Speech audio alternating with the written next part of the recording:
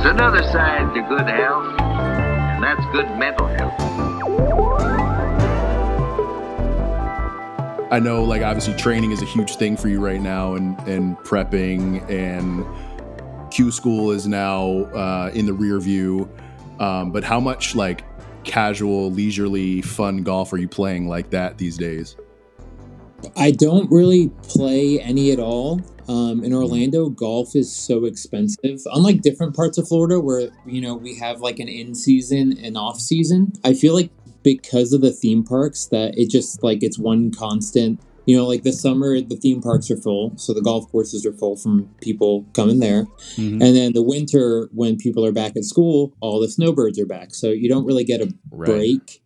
So I mean, it's like $75 to play. I feel like anywhere decent, like in the summer, which again, that should be our cheap season. Right. So I don't play. I have, which isn't nothing.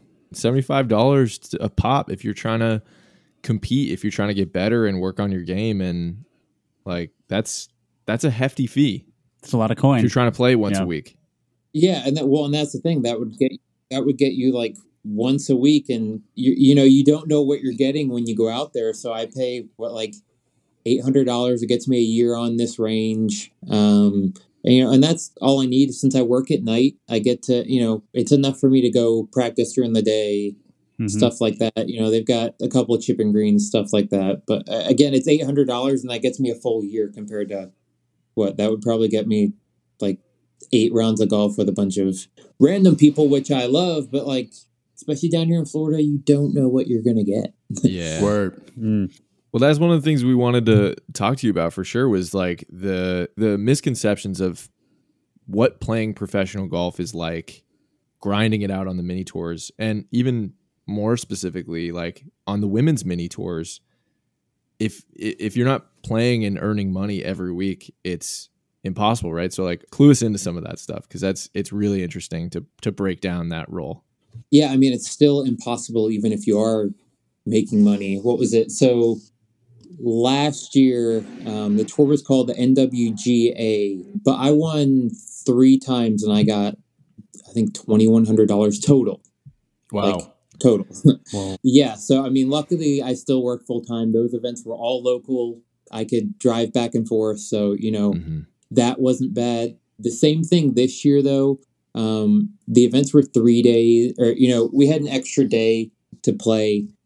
So for me, again, I work a full-time job, so I was having to use, luckily, only 1 vacation day a week. Since all the tournaments were local, I could do like practice rounds, a few weeks before and plan them on my days off. But yeah, no, I won money in 6 of the first 7 events, and I came away with $5,000 or something. But again, when you think that's over 7 events, when you think of, what was it? It was $500 per one to get in.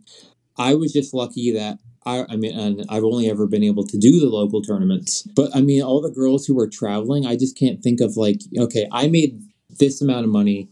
I'm just commuting back and forth, and it's still difficult, at that time with the cost of gas and everything. And I think, if you're flying in, staying 3, 4, 5 days, even if you're getting like a free week for host housing, you're still flying there, traveling, food. Mm-hmm. It's literally, unless you have wealthy parents backing you, there's not many girls who make it. Half of the girls I see down here who play in events, they're kind of like me. They work, and that's all you're going to do is you're going to see them around here. And then when everyone else travels, you'll get the people who have some backing, who have the ability to do it. But the rest of us are just kind of, Q schools are one shot a year. I hadn't played a tournament in 3 months before Q school, which, is a little difficult, because obviously you show up and you're like, okay, I got rust and everything, but it needs to go away quick because I got 4 important days, which at the same time, if I make it through, the whole thing is I still don't have the money to play. I'm just, at that point, I would hope that someone would pick me up and, maybe sponsor me for a year. So again, it's all still a shot in the dark, just hoping that the better I play, that maybe someone will come by and help out. But yeah, it's definitely different from the men's side. It's, there's a little more, obviously, money to win, money given out on that side. I know Brad and I have talked about it with just, even like when it comes to clubs and golf balls, I mean, it's so much more easily accessible over there. I would love to be able to travel and actually like put the time in that I would like to, and, you know, get to play and all that. Cause I'm sure, as you guys know, as golfers, you can sit there in a range and you can become more or less Tiger Woods, but unless you can like mentally prepare yourself, like what it feels like to make birdies or what it feels like to come back after a bad hole, unless you get those like physical experiences. Yeah. I mean, you show up to a tournament and it doesn't matter how great you're playing, because there's still that mental side. I mean, no matter how positive you can be, there's a difference between, okay, last week for fun, I made 6 birdies in a row. At least there's still that like mental, like, hey, cool, I can do it, compared to like me. I'm kind of going out there like, all right, last time I played was last tournament, you know, I don't really play for fun. I practice, you know, so it's just like, all right, I'm lucky I'm a pretty positive person and I think up some interesting things in my mind, but I'm just like, yeah, I would love to like play and have those like cool experiences that I had growing up of like all these dumb shots that I'd be like, yeah, I did this last week and I was really bored, you know, like I miss having those, because those are so helpful. You know, like if I was ever in a pond again, I remember doing that like as a joke as a kid. I know how to hit that shot now. I don't get to practice that anymore. Well, all Connor knows is dumb shots. So it's a game based on dumb shots. A flop shot looks a lot cooler going in than a bump and run. You're absolutely right. It That's does. 100% true. And No yeah, I might blade that flop shot over the green, hit the equator for the golf ball 7 times out of 10, but the 3 out of 10 that it works, it's worth it. something I'm curious about, folks that have a quote unquote platform or a following or what have you seem to have a little easier of a time getting help, getting equipment, getting balls, getting practice time, coaching. First of all, like, why is that? And what does it look like on your end when you're like, or like maybe in the past when you've been like, hey, I'm a professional golfer, this is what I'm trying to accomplish. Is anyone there able to, you know, provide me some gloves or a polo or a, you know, what does that look like on your end as a pro? Honestly, it comes down to if you're willing to like show yourself off. I mean, there's the amount of girls I know who, you know, they'll play in 1 or 2 tournaments a year just to get their professional golfers. That way they can slap it on their Instagram. They don't really aspire to play. So it's not like they're like faking it out there, but you know, golf, like that's not their goal. They don't want to be out there playing. It's just, which is even more frustrating. It's like, you don't want to be there as much. It's just, you found a way to make money through it, which, hey, you know, like good for them, but you know, it makes sense. But it gets difficult when the actual athletes themselves, because they're not just willing to, you know, show some like sex appeal and all that. Like even girls I've met who I can think of out on tour who ability wise, you think, okay, you would think like all this money would be coming in from different angles and sponsors, but because they don't look, you know, like Belen Mozo, they don't have all that coming at them. It's almost like they have a separate standard for people who actually play golf compared to people who just want to be like an influencer. That it's more just like, hey, cool, show off our stuff. We don't really care what you do. And, you know, all it matters is your swing looks good.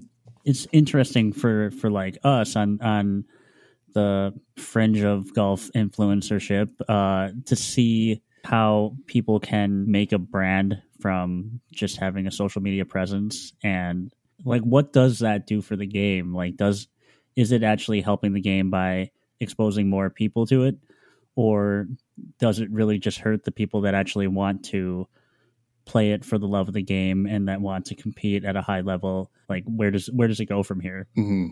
Yeah, I mean, but like you said, I mean, that's a great question. Like it's almost not for the better of the game, you know, as much as it's great. And, you know, at the same time, if there's a golfer out there who's new to the game and they maybe be like a huge football fan, if they see Tom Brady with a stealth driver, they may resonate with that and then go buy one. So while it may help in certain ways, in the end, it's more like just another selling ploy from the companies, which again, they've found their way to do it. But in the end, that's 100% of what it is. They're just paying for advertising in different ways rather than, you know, your old school billboards and things like that. It's just a different way of advertising through humans themselves. Rather, they're almost making them a product rather than people.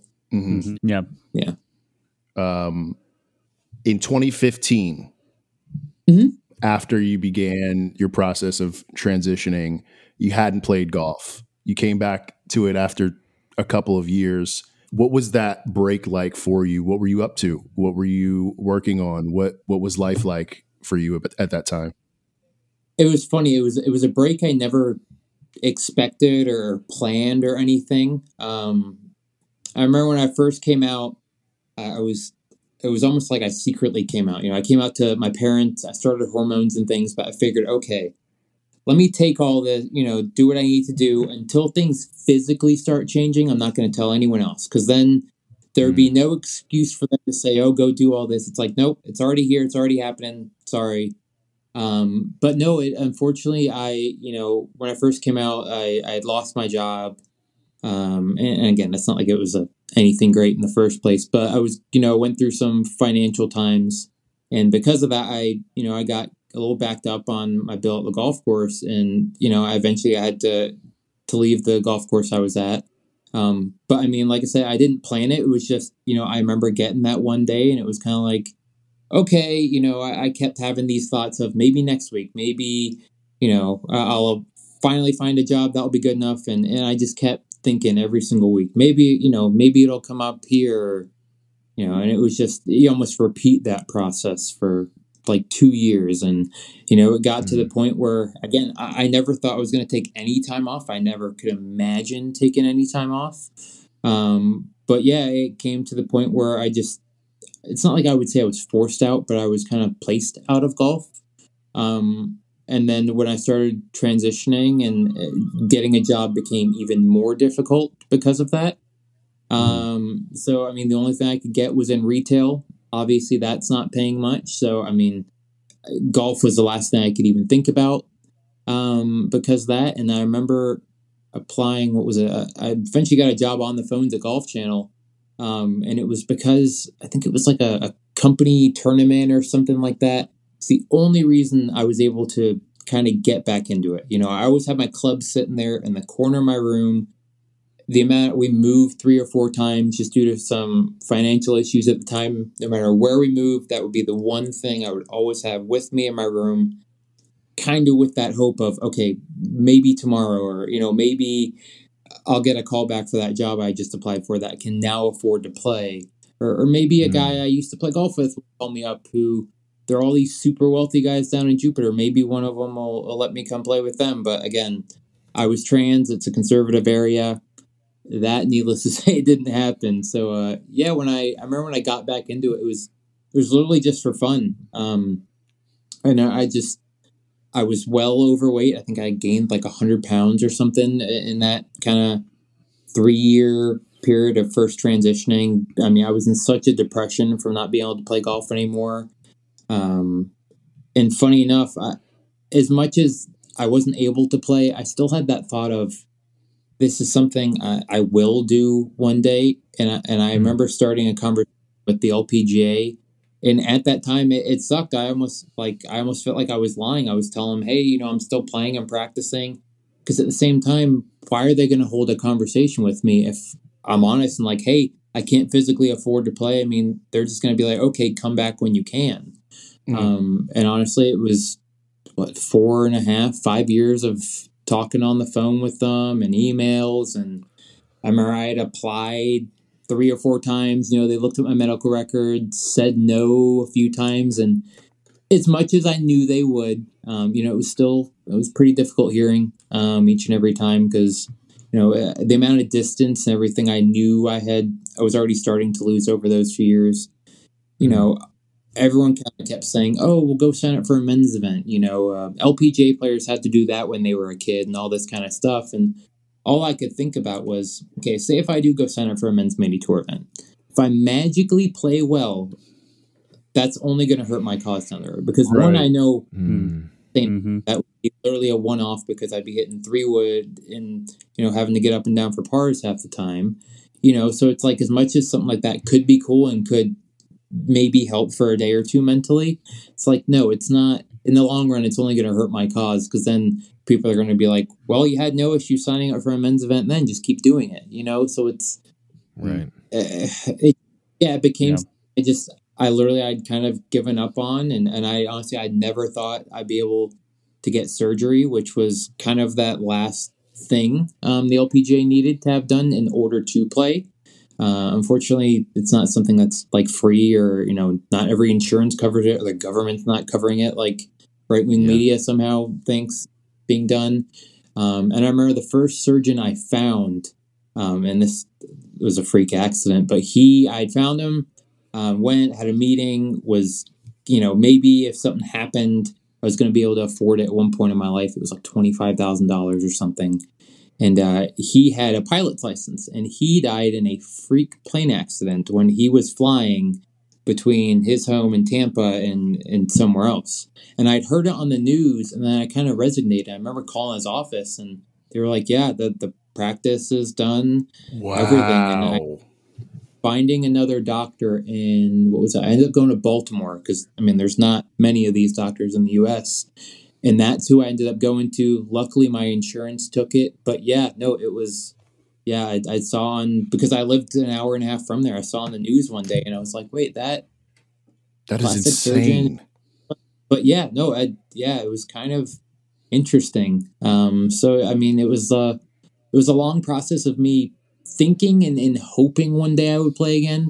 But no, honestly, there was always a thought in the back of my head of this will never happen, even though there's rules that have been set and there's a way maybe I can play. I was like, say if I have surgery 20 years from now and I'm in my mid to late 40s, you got to think too, there's the age, and you need to be young, fit, ready to go to be an athlete. You've lost your prime years at that point. I already feel like I'm 6, 7, 8 years behind everyone I'm playing against, so heck, if I had to wait even longer, it's almost like would it have been worth trying, just for like the mental defeat constantly. What has the communication process been like with the LPGA, and how would it be most helpful for them to work with you, and not just you, but just all members of the trans community, all trans women who are trying to play golf? What would be most helpful from them? Well, I know the LPGA was fantastic. I did have some, issues with the USJ. And it was definitely later on the process. I hadn't dealt with them at first. I figured, why deal with the USJ and the LPGA? I may as well get a yes from one first. Let's start with one and then go from there. Mm-hmm. And I remember it was right after I had surgery. I'm saying I'm sitting in the bed, bored out of my mind for 10 days. It was during COVID, so no one was allowed in or out. So I'm just emailing tours, everything, my medical records, everything I knew they would need. And I remember the USGA was like, okay, it's going to be like a 6-week process for them to go through now that I've kind of met all their requirements. Because I think US Open qualifying was like 3 or 4 months from that time period.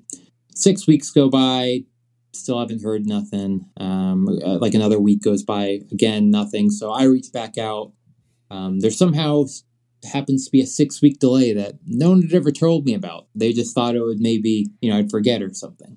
So another 6 weeks goes by because of this magical delay.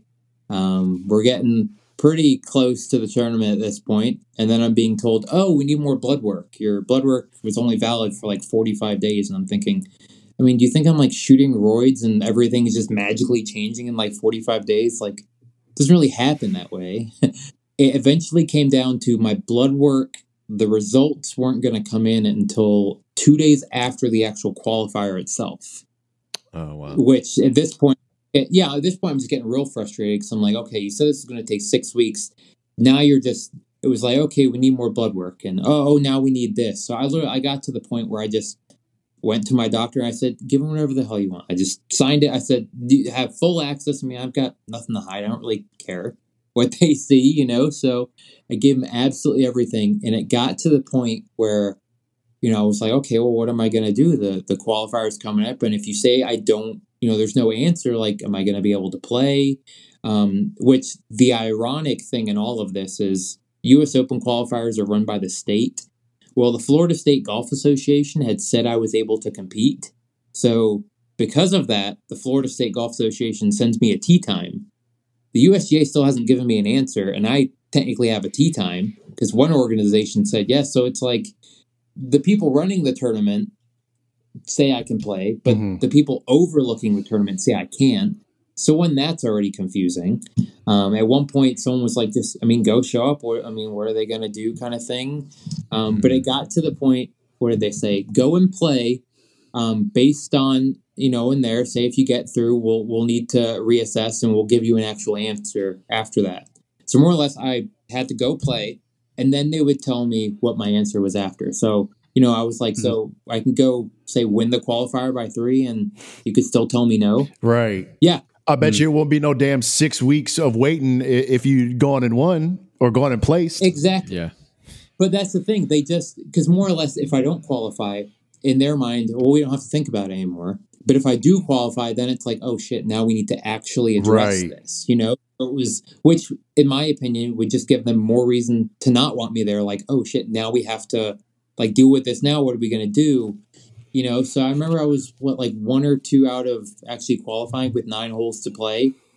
And it was so hard to actually like focus and do what every other, athlete I was around, because all I kept thinking of was, is it more heart-wrenching to just maybe not play good in the back 9, or to maybe have the biggest feat of my whole life then taken away from me in 3 days? Because unlike the men's side, on the women's side, it's one qualifier and you're in. There's no like locals and sectionals. Right. So I could have gone and made it into my first major, been on this huge high, and then they could have just ripped it from me the week after.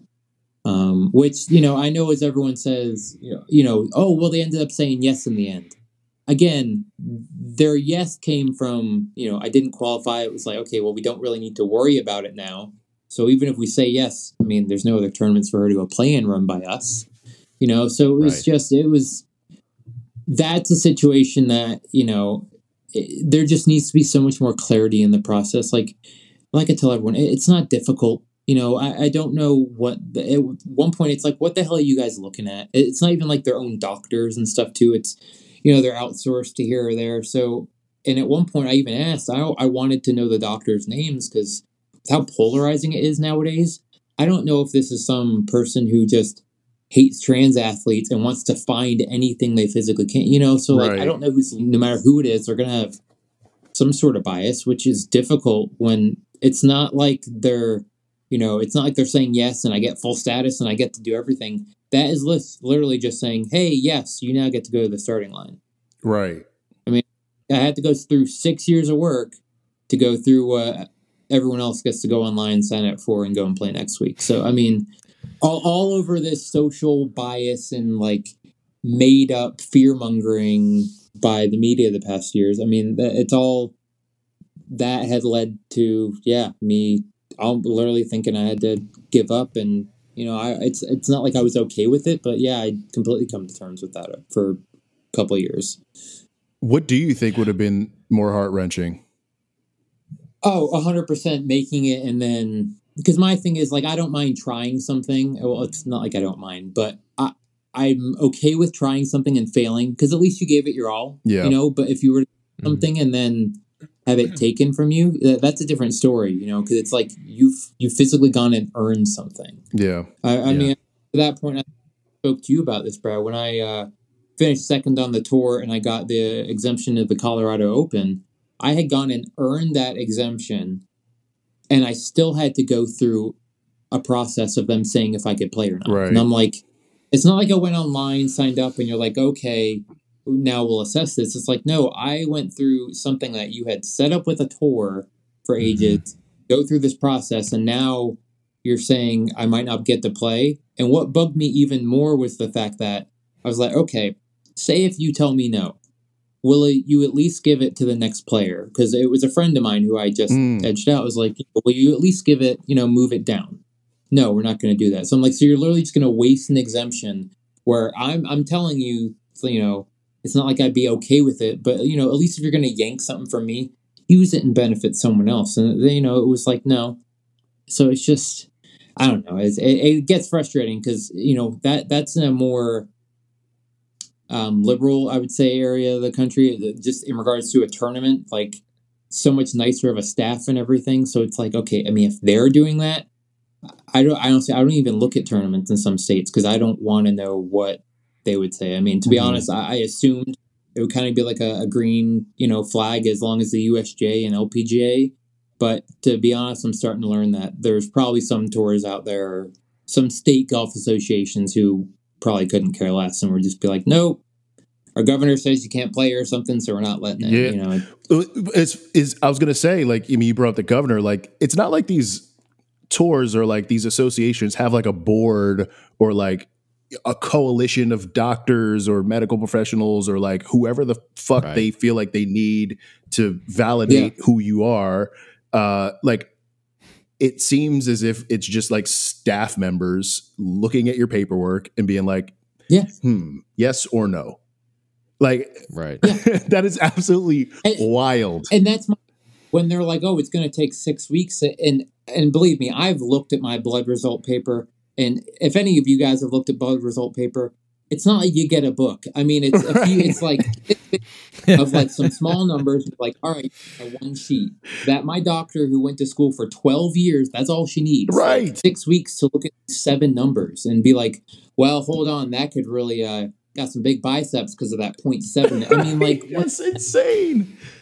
You know what I mean? Like, it's literally like you're looking at something and like, all right, let's find a definition here and see if we can find something to nitpick. It's like, that's almost what they want the time for. Like, hold on, let me see if I can find something. There's got to be something here. It's like, there's not. A misconception as to, apparently people think we're Tiger Woods in a dress and they're going to hit it 350, Right. And you speak about this quite a bit, like your length, like speak on that a little bit, because it's not like it changed the world for you.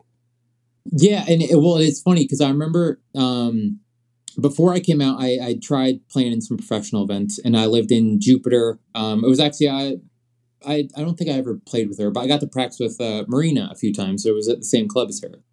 And I remember because of that, obviously before transition as a male, I hit the ball. My swing speed was like 116, right around that range. I mean, I hit it pretty far. Obviously not compared to now. But anyway, I think because of that, when I first came out, some of the people who had played with me, their first thought was, well, I see how far you hit it now. I mean, you're still going to drive us by whatever.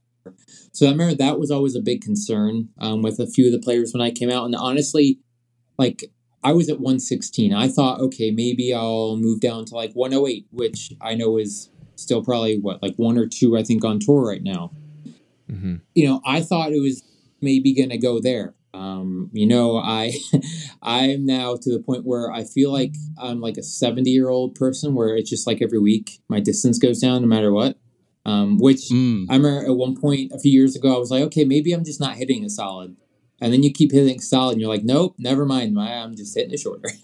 But no, I went to a fitting a couple weeks before Q school and, right starting the fitting, I was just over 99 miles an hour. And right at the very end, like full warmed up, going at it, I think I got to like 101.5, which again, I mean, that's pretty much 15 miles an hour, which when at one point I was swinging super fast, that's like 45 plus. And that's like carry yardage. That's not, hey, what it's rolling at. So, and I think the distance it's almost been like more mental for me. Like the amount of shots I'll stand over and say it's 150 yards, and I used to be like, okay, let me grip down on a 9-iron. And now I'm going, all right, I mean, if it's a little into the wind, do I have to hit something with like a 7 or a 6-iron? It's more of almost the mental side of, yes, I know I can hit it, but at the same time, I spent 22 plus years of my life hitting it much longer than I do now. I mean, I'd equate how far I hit probably when I was like, 13 or 14, which that's almost the tougher thing, like seeing, even looking at a scorecard. I remember looking at Q School, the scorecard last year when I first played, and I'm thinking, oh, the courses don't look that long.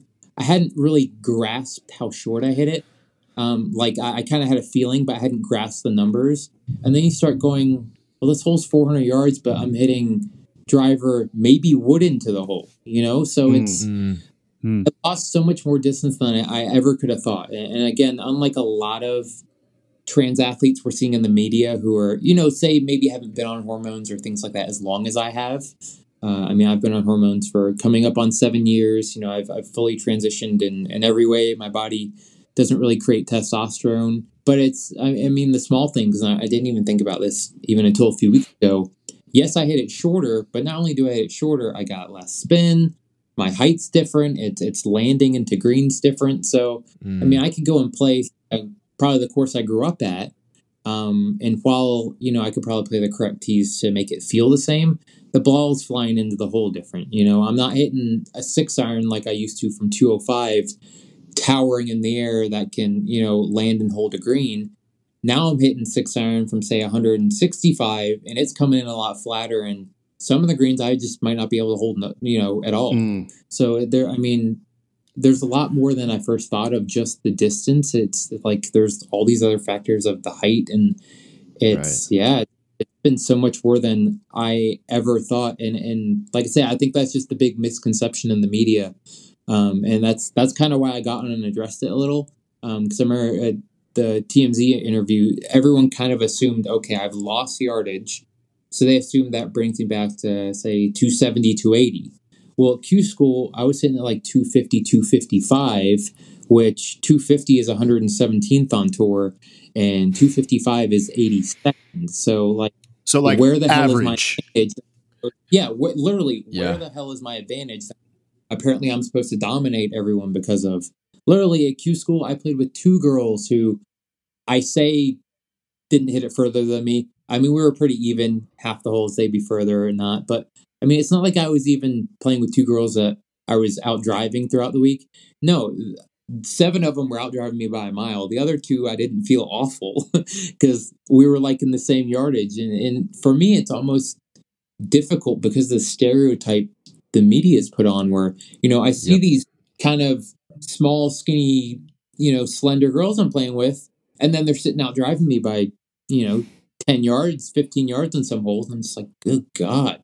The media thinks I apparently can hit it far, just, you know, and obviously a lot of people you see online will analyze, oh, my shoulders or this. It really doesn't matter. It's like putting a smart car engine in a Hummer. It doesn't go that, you know. Like I said, I think there's not enough people allowing trans people to speak. You know, even I think I told TMZ this. I'm not sure if they actually aired it, but even when you think about the Leah Thomas situation, you know, I've been lucky where, especially in the last week, because Caitlyn Jenner gave me some support, I've had the opportunity to talk to a few places. Has anywhere ever allowed Leah to like sit down for an hour and just say, this is about her transition. This is what she's gone through. This is what her strength, like, I haven't seen it. Like, I'm extremely lucky that people have listened to me, but dude, she won the NCAAs and no one's even allowed her to speak other than maybe someone probably brought her on a show to demean her for 30 minutes. You know, like no one's actually allowed the trans athletes themselves to speak about what's going on themselves. It's just like, you know, someone will embellish some numbers, shove it out to the media, and then everyone thinks that. I mean, there's people I used to play golf with who, like I said, supported me when I first came out. Now, because of the way the media is changing things, you know, I spoke to one a few days ago, and he's like, "Well, I've got daughters, and I can't support this." And I'm thinking, you personally know me, you see what's going on, but you'd much rather believe what the media is telling you just because it's some guy on TV, and you know, apparently I may be just making myself look good. You know, it's just, I think we need to start listening to like the actual athletes themselves rather than just people who don't know anything about, you know, it's like everyone goes back to like women's right things, you know, let people who are actually going through these things govern these things. Right. You know, they have experience on it.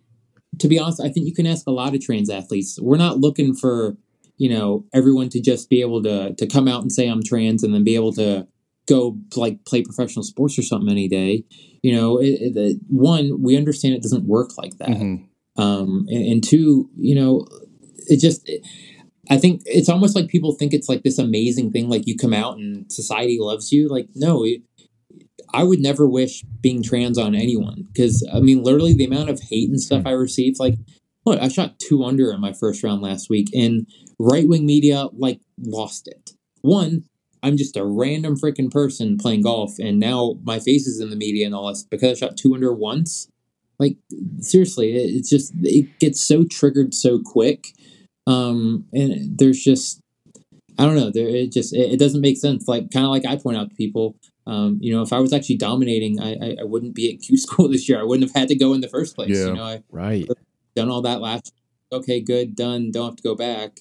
It's almost just like, okay, or, I guess elections are here. So it's like, hey, let's bring Haley back in as a talking point. And come November, depending on what happens, maybe we'll talk about me some more and maybe not. But, there's so many trans athletes who we talk about them so much and we belittle them so much, but we never actually hear what they themselves have to say, which really frustrates me. I mean, I would, like I said, I tell everyone, I would love to sit down with Caitlyn Jenner and just hear her perspective. I would love to sit down with Leah, and I couldn't care less what the media is making up, because they can honestly say whatever they want, and depending on who's working there, they can get away with a lot more. So I think there just needs to be more. It's not like we don't have voices and our voices, aren't doing anything. It's just we're not giving a chance to speak at all.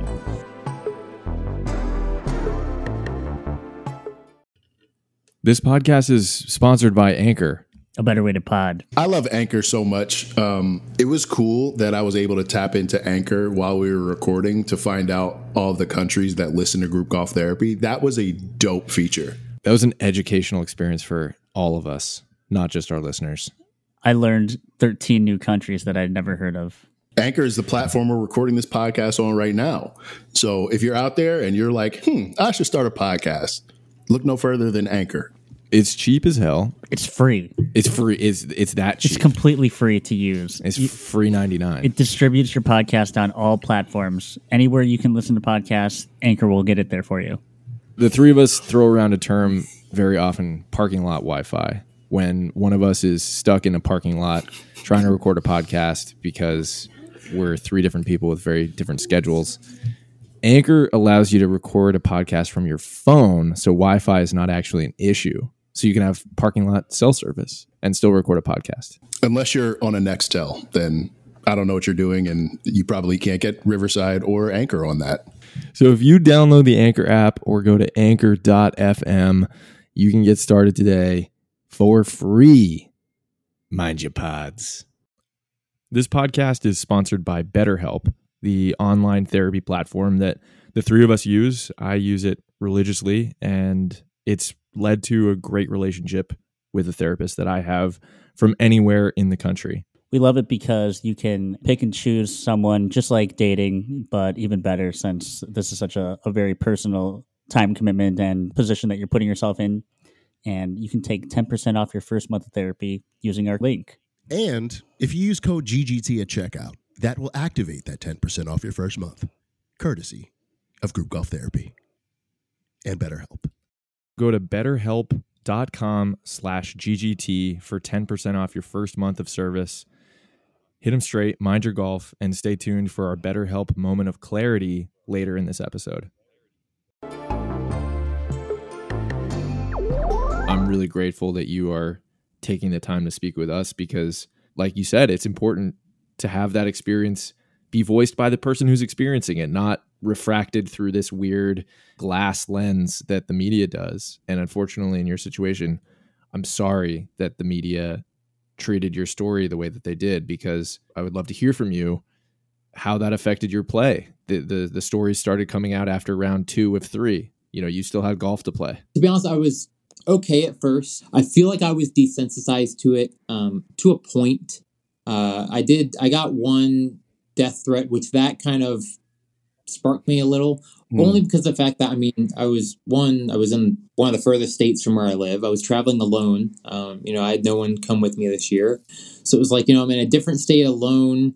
As much as I can say shelter myself here, still got to fly back, still got to go through airports. And, so there was just, as much as I knew people can be crazy and things like that, I suppose I'd never physically seen it or read it or anything like that. So, it screwed with me for, I would say, the front 9 on the last day, and not a ton. I feel like I'm pretty good, mentally when it comes to things like this. But like I said, that was definitely a first, to the point where, and I know my parents and I have actually spoke about this now, and it's kind of sad to say, but I mean, in a way, it's almost good I didn't get through, like almost for my safety reason. Because at the same time, like if they lost their shit over me shooting 2 under in round 1, just imagine if I would have made that first cut and then made the cut to go on to round 2, which is here in Florida, not in California, a blue state. I'm sure they would have blown it up at that point. So,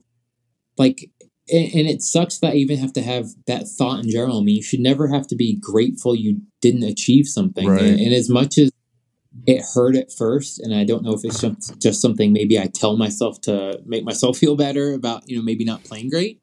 But no, it, like I say, it kind of sucks to the fact that I have to think of, it's almost good I didn't like succeed, because I mean, like I said, I mean, if I shoot 2 under once and there's like 1 death threat, who knows if I would have gotten through, especially since Fox News and all of them were spinning it to seem like, oh, if I get through this one stage, I'm magically on the LPGA. That was kind of the way they worded everything. So everyone would have assumed at that point I would have, there would have just been such anger and, it, and like I said, it sucks because as I sit here and think, it's almost like you don't have a job next year in a slight way, but at the same time, I almost am slightly grateful because I didn't know if I'd be able to afford it, but 2, I mean, again, if people are losing it after that, God knows what's going to happen because it's not going to stop me from playing, but at the same time, I mean, what's going to happen when it does happen? And it's not like it's something that I think might I mean, I've worked my whole life towards something. I know once I get the reps in and I'm allowed to play that something is going to happen, like ability wise and me playing well. But like I said, it's very worrisome to now where like I need to think about the states I travel to. I mean, there's tournaments I physically will not even think about playing in now because of the state they're in, like like I said, I mean, if people are losing their shit over like 1 round there, imagine if my tournament's in their town and say if I play good in 1 round there where they can physically like, I shouldn't have to think about like physical safety at my level, like when you hear about people having these issues, it's stars on TV who have been in the limelight all their life. And, people talking about Tiger Woods, like, you can't go to the grocery store without people doing stuff. It's like, obviously it's still not right, but it's weird to think of like, I now need to think about the dumb small things. And I mean, I'm just literally a mini tour player like everyone else. All this, the amount of people better than me who go and win every week on mini tours. And it's like, I almost feel bad at the same time. I'm getting all this exposure, which is cool and all, but at the same time, like I remember a friend of mine won 3 in a row this year. I get all this, and JB hasn't like gotten much of everything just because again, people seem to care more about this just when we do something good. No one could care less if I had 6 bad tournaments in a row, but by God, if I have 1 good round, the right wing media will lose it. Which I mean, it's kind of fun in a way, but it does suck. I try to see the light in it. It's almost like, and I tried to think going into that. Well, what ended up being my last round at Q School, I tried to think of it as okay, let's try to use this as motivation. And eventually I was able to. My back 9, I fought back a little. And like I said, I was able to kind of get over it then. But at first it was, a lot of just dumb things of like, okay, let me look up who I'm playing with. Let me see where they're from. Let me make sure maybe, their Instagram isn't full of, say, Trump, just all these dumb things where, I mean, the amount of girls I play with who were like, yeah, I'd never really look at that stuff. And it's like, I do just for the odd fact of. That's a privilege. Yeah, it really is. Yeah. It's a dumb. I've luckily only ever had to talk to a tour once about not playing with someone, but I mean at the same time, the fact that I've had to do that in general, like no one should have to do that, regardless of your race, color, or anything. Right. Like you should. It's not like you're asking for a special privilege. It's like no, unfortunately, someone thinks they're that much more privileged than you that they can then make you feel bad for just trying to do the same thing that everyone else is. Even though your story last week, in the last couple of weeks, was getting covered by national media, even Daily Mail, right-wing media, etc., there were 0 stories published by golf media about this. And I wanted to know if you'd thought about that at all. like if you're grateful that no golf stories were published, or if that would have been helpful or hurtful, like what was your reaction to not seeing Golf Digest, golf.com, etc. write anything about this story? Yeah, so it's funny because I know there's times where my parents will go, say maybe I don't want my face to be in certain places, say it may be bad. I try to see this whole, like, everything for me is, being the first to do something. If I'm just going to sit there and hide behind everything, what am I really changing? Unfortunately, if no one's been given a voice and you actually get a chance to have a voice, should use it. So it does bug me, like I said, especially saying I worked for the Golf Channel at a point and like physically walked into the office and know these people. I remember that it really used to bug me at first, because like I said, I would walk up to people's desks personally, and it would always be different excuses like, you need to win a tournament actually at this level, but then they'll do a story on like a kid, or it's like, so there's really no standard. It's just now there is, because it's involving a trans golfer. Mm-hmm. We need to up the level apparently. So, I would have loved it more or less, because the more my name's out there, the more of a conversation I can start, whether it's in a good light or a bad light. Maybe people might get to see my name and it might allow me to have that conversation. So yes, I would have enjoyed it, not for, as great as it is to just get your name out there in general. That's kind of my big thing with how I go about stuff is, I try not to jump on and fight people, and I can get pretty in my emotions at times with those, but I'd much rather start a conversation with someone and eventually, get to work at it, rather than, not everything that is posted about me, I already know it's not going to be positive. So there's no point in dwelling on that. But I'd much rather, especially saying I'm in golf, if we're talking about diversifying golf and drive on and all this other crap, if we're actually meaning to do all that, we should probably actually show a diversified golf, because obviously, golf's conservative. Obviously, the conservatives care enough to listen to it, because they're all over their media. It's like, if you're worried about your conservative market, apparently they're interested. So Right. Why not give them what they want? Right. Apparently, but it would have been good just to maybe have an in, just to maybe get my comments or get my words. I just got lucky when TMZ reached out, and I got to clarify a few things. I wouldn't have had that opportunity. But at the same time, like, that's something dumb I watched as a kid. So I like, best respect, but like, that's just a show like that would come on as a kid. You would think, okay, you do something golf, the golf people would probably care, but there's always these excuses of, it's not this and that. It's like, no, they're literally worried about the whatever conservative viewership that is sponsoring and feeding their money. They're worried that they'll pull it. And a friend of mine that works for the PGA Tour learned pretty quick that those voices are just a few people, because at the same time, there's still so few golf outlets that when you post a story, people aren't going to go and run and hide somewhere else. They got come right back. So I don't know what they're scared of, and like I said, it just bugs me because I work there. So I almost see it a little more personal.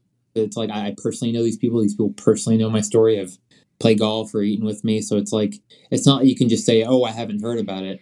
Well, apparently with half the crap I'm on, like, I've gotten reached out to from people.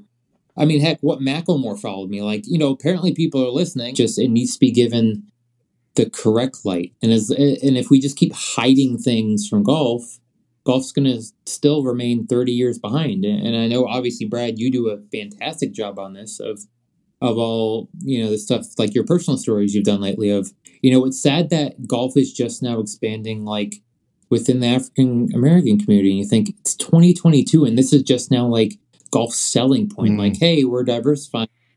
We've got the APT and stuff. It's like, it's 2022. Why is that happening now? Like, do I have to wait 40 years to have rights in golf? Like, are we using that same? That's certainly what it feels like. And you bring up your parents quite a bit, which I noted. I wonder if that is where your optimism comes from, having their support, having folks in your corner to keep pushing you, because you do have optimism. You do put positive spin on things. Even when, we talked earlier about, your time away from golf, you were still looking like, all right, maybe in like 6 months, if I train, if I practice, like I can maybe go play around here. Like maybe one of my friends will call me up and bring me to their club. And despite all of the negativity that in recent times have been around you and your story, where does that optimism come from? So honestly, there was quite a period of my life, and this is kind of why I eventually like fully came out. I was real depressed in a real dark area. I was pretty suicidal for years. And I think like humor, I was always one of those kids, and obviously it's an awful example, but was it Bill Murray? Kind of as people would see, like I would always use my pain and joke about things, like everything. And I think it was almost like my coping mechanism. So even when I remember when my story first came out, there were a lot of people that jumped on at first. I'm like, oh, great, we're going to support you. When the off season, everything like that came, all that public support, like people saw it. I mean, it literally was. It was public support. People got their karma fix. Like, hey, great, now I feel good about myself. I'm going to disappear now. Obviously, when the Fox thing came up, people jumped out again. But no, I mean, there was such a period of my life where I even have random times now where, yes, I have my parents' support. I have my roommate support, but like there are times where I feel like that's it. And, as dark and everything as I can get. And, I do spend and again, I feel like it comes with golf. You spend a lot of time alone. If I don't joke or laugh about things, honestly, I'm going to be miserable. Unfortunately, even now. So, I mean, even on the golf course, I know there's like one or two times now where, unfortunately things have just kind of gotten to me, not in like an angry way or, anything like it would have been as a kid, but I'm pretty sure 99% of the people I played with, you can go and ask them, like, how am I as a person to play with? And like, I will always make sure, and I know I'm sure this probably annoys people, that I'm always pushing them, but in like a positive way. The amount of times I'll see players on the course, and yes, they're in their tournament mode and they kind of do their own thing. Like as much as, yes, I see that, I will make sure like I'm giving someone support. Like I remember, there's a few tournaments where sometimes people in my group have had a bad few holes. I will make sure that I'm the one to cheer them up. Yes, you don't see that in golf, but again, at the same time, we're out there. If you're having a miserable time, I know how shitty that can feel. I'll find a way. Like I still see it as and again, it's probably because I'm closer to 30 and all these people are way younger than me. I see myself as a little bit of an older figure. But no, I mean, just something I wish I saw more in sports. I'll always be positive and cheering like anyone I'm playing with on, because one, half of these people, I mean, they have all these amazing credentials. And I mean, there's a girl I get to practice with who's played in 5 U.S. Opens now. Like as a kid, I was such a mental head case and stuff. Like anytime I was able to play with these kids, I do see it as a privilege. These are insanely talented people that I'm very lucky to be around. So I'm going to sit there and push them kind of the same way I would want to be pushed. Or, I wish I was, say, pushed 10 years ago when I was trying to play, as male and saw what doesn't work, and sometimes I can see people going down that path or maybe a path of negativity. And to be honest, I don't care if it makes me look like an ass at times. I will jokingly go out of my way just to make someone feel better, because you know what? That can do so much for someone. Because like I said, the amount of times I've gone through like partial suicidal stages and things like that, the amount of times like one small thing would really change my day. As much, it doesn't really matter what someone looks like on the outside or, the type of day it may look like they're having. One small trigger, you never know what that could be for them. So no, regardless of how plump or happy someone else may be looking, I'll kind of add to that because, like, again, you don't know if they're just coping for something or if they're actually dealing with something. So, but I think I'm just kind of lucky that that's just always been my coping mechanism for like any negative times I've been through, or like if hate comes at me or things like that. I try not to take it to heart, and I try to see the light in it, or maybe try to see their perspective more. But again, I feel like I've just kind of been lucky with that, really, in the end. Thank you for sharing that. I feel like now is a good time for the meat and potatoes questions segment of the show. let's start with our collective exhale, our BetterHelp moment of clarity. This podcast is sponsored by BetterHelp, which is sick because we are a mental health podcast. BetterHelp is an online therapy platform that the three of us use. And so what we have is a deck of intention cards that Brad will pick from. They each have little words on them, little phrases, little affirmations, etc. Brad will pick one for you. And if you could, for about a minute or so, imagine what that card means to you in this moment right now. Okay. And if you can try and speak on what that card is bringing up for you right now, that would be our BetterHelp moment of clarity. Okay. All right. So the card I've drawn is vision. For me, vision is always kind of keeping a clear eye. Sometimes I know we can get a little fogged up, look at everything that's just kind of right in front of us at that exact moment, which I know sometimes you can get obviously a little nearsighted and stuck into what you're doing right then and there. Say with being the way you react to something rather than thinking, okay, what's this going to do in the long run?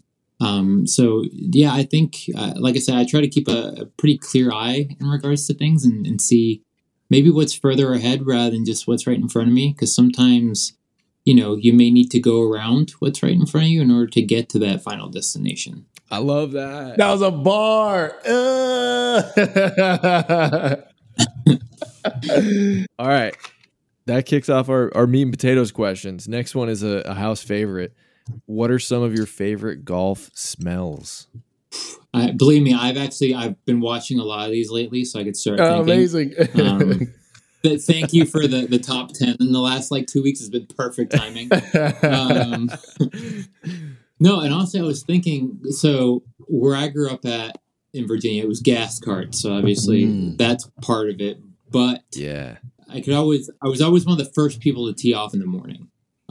It would almost be dumb. Some of those dumb pesticide-y smells. You would smell your first one out this morning, in the morning, they just put everything down. You're literally smelling everything of a golf course, everything from where I grew up in the woods in Virginia. It was everything from the leaves and, you're not just there around, whatever it may be. It was almost the odd smells of golf. You think you're going out there for nature and you're literally getting pesticides and grass. And as much as yeah, it's not a weird, you sit there and go, God, that sucks. But there's almost something so soothing at the same time. I've never been a cigar smoker, but at the same time, we had a little humidor in the pro shop.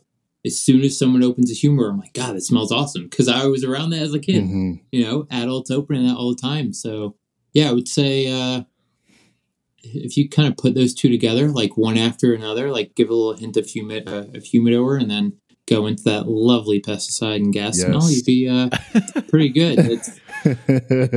I love it. Unctuous. Yeah. It was weird. After seeing your segments, it's weird the things that people resonate with golf, and it's there's so many good smells, and there's those so aren't, many. but those stick with you. You know what? They smell like home, though. Because they brought you back to your home course where you grew up playing, and that's the essence of that question. Golf is a very sensory experience, and it can transport you places. And yes, the fact that you brought up the humidor is so specific, and that pesticide smell is so specific to Harley Davidson, and that's exactly why we asked that question. That blue stuff you put down the grass. Exactly. You get the kid in high school who would lick his ball. It's no, it's don't. He'd still do it anyway. It's the kid's dad's yelling at him, thinking his kid's gonna get cancer or something from it. Well, there goes that kid's mouth. Right. Yeah. Okay. Next question. You're at your home course. You're first out. Pesticide smell is pungent. The humidor is fresh. It's nice. It's a nice 78 degrees inside that humidor. Maybe you just open it and smell it. You don't have to smoke one, but then you head out to the first tee and the starter announces your name. What is the song that you would want playing through the speakers as you walk up to that first tee? I'm trying to think. To be honest, and I remember it made me cry the first few times I heard it. What is it? It's the song in The Greatest Showman. You know the girl with the beard who sings it? Oh, that one, the one who made Hugh Jackman cry the first time? That song. Because I feel like that would What's just the name be of like, that song? that's This Is Me. Yes. I think. Look out, 'cause here Right I there. come. And then you would have to time it right with like when I hit Yes. the ball with, a certain word. Of course. I would have to like think about that, go in a little, but needless to say, I've This tried is to me. put that reel before. Yeah. Let's say you win, you earn your LPGA card, you win your first LPGA event. The following year, you return back to host your champions dinner. What is on the menu for that championship dinner? Oof. See, and it's weird because I'm from Scotland, so people would say haggis, but no, I want people to eat. You want them to actually eat I something. want them to like enjoy their meal. You know, they got a lot of walking ahead of them.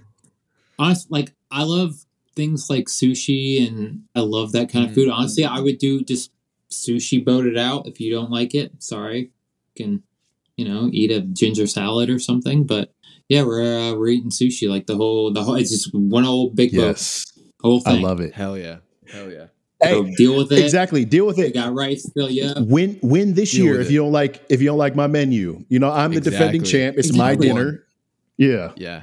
Yeah. Do better next time. I don't know what to tell you. Yeah, you want to pick the food, then you win. Yeah. I'll have to eat your crap. That probably won't.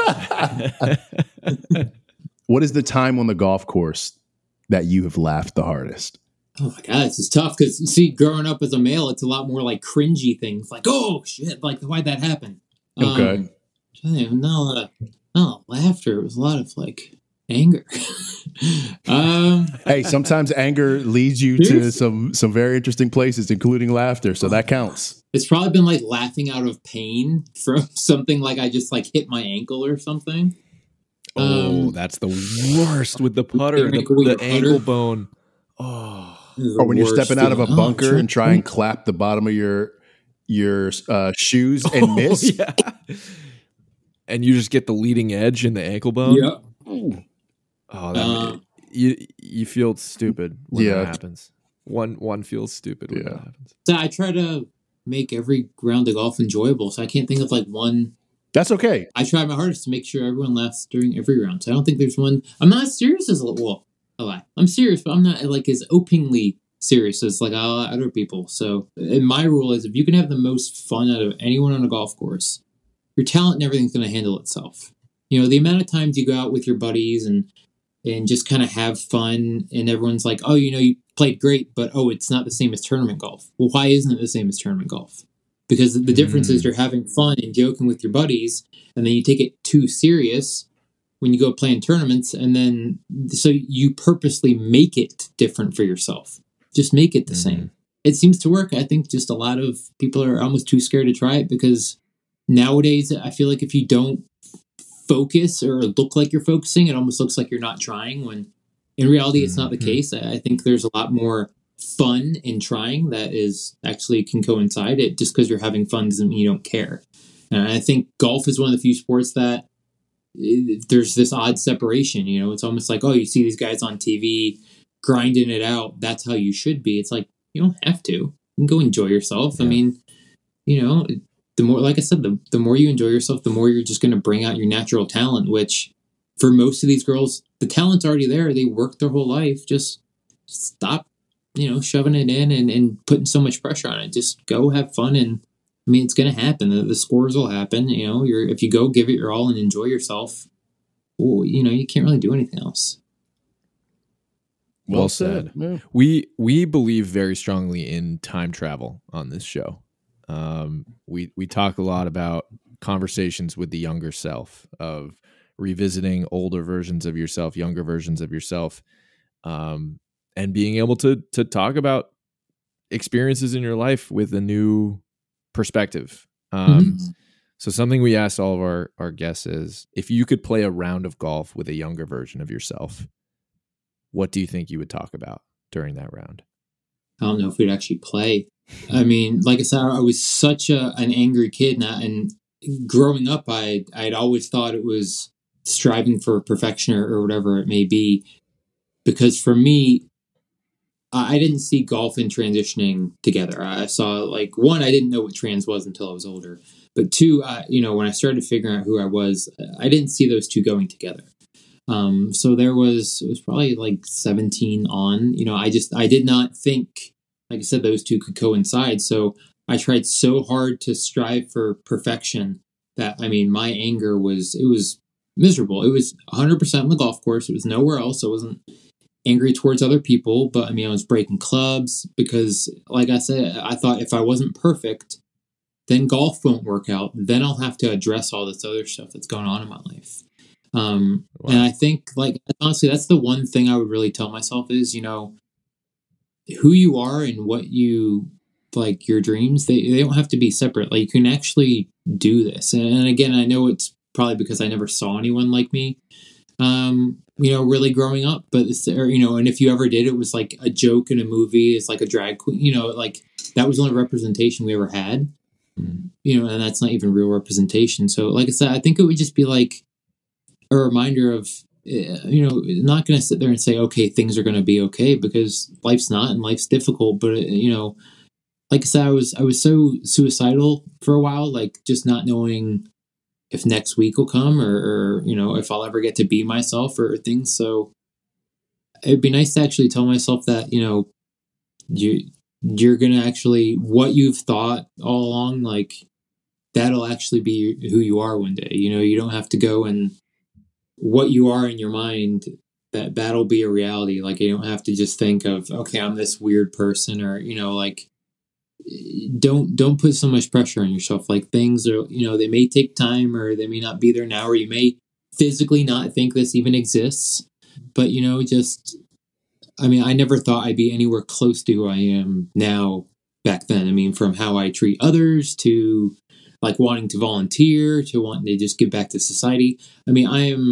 It's not like I was a bad person before. I'm so different from who I was before, because now I'm not just trying to fit in to be everyone else around me. I tried so hard to just do what everyone else around me did. I forgot who I was and almost couldn't care less who I was, because society puts so much pressure on who you need to be.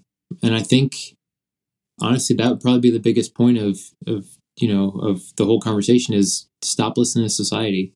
Go be yourself. Like, just because society isn't there doesn't mean you don't have to be there. So, like I said, sometimes you need to make your own path, and everyone else can come with you. That's a fucking bar. Thanks for sharing that, Haley. No, I really appreciate the time, guys. You've been awesome. Well, and then there's Drew, who kind of fell away. He's cool too. No, you guys have been awesome, though. Like, I really appreciate it. And just, even in general, without, like, this podcast, you guys have just been great support in general. So I honestly, I really appreciate it so much. Thank you so much.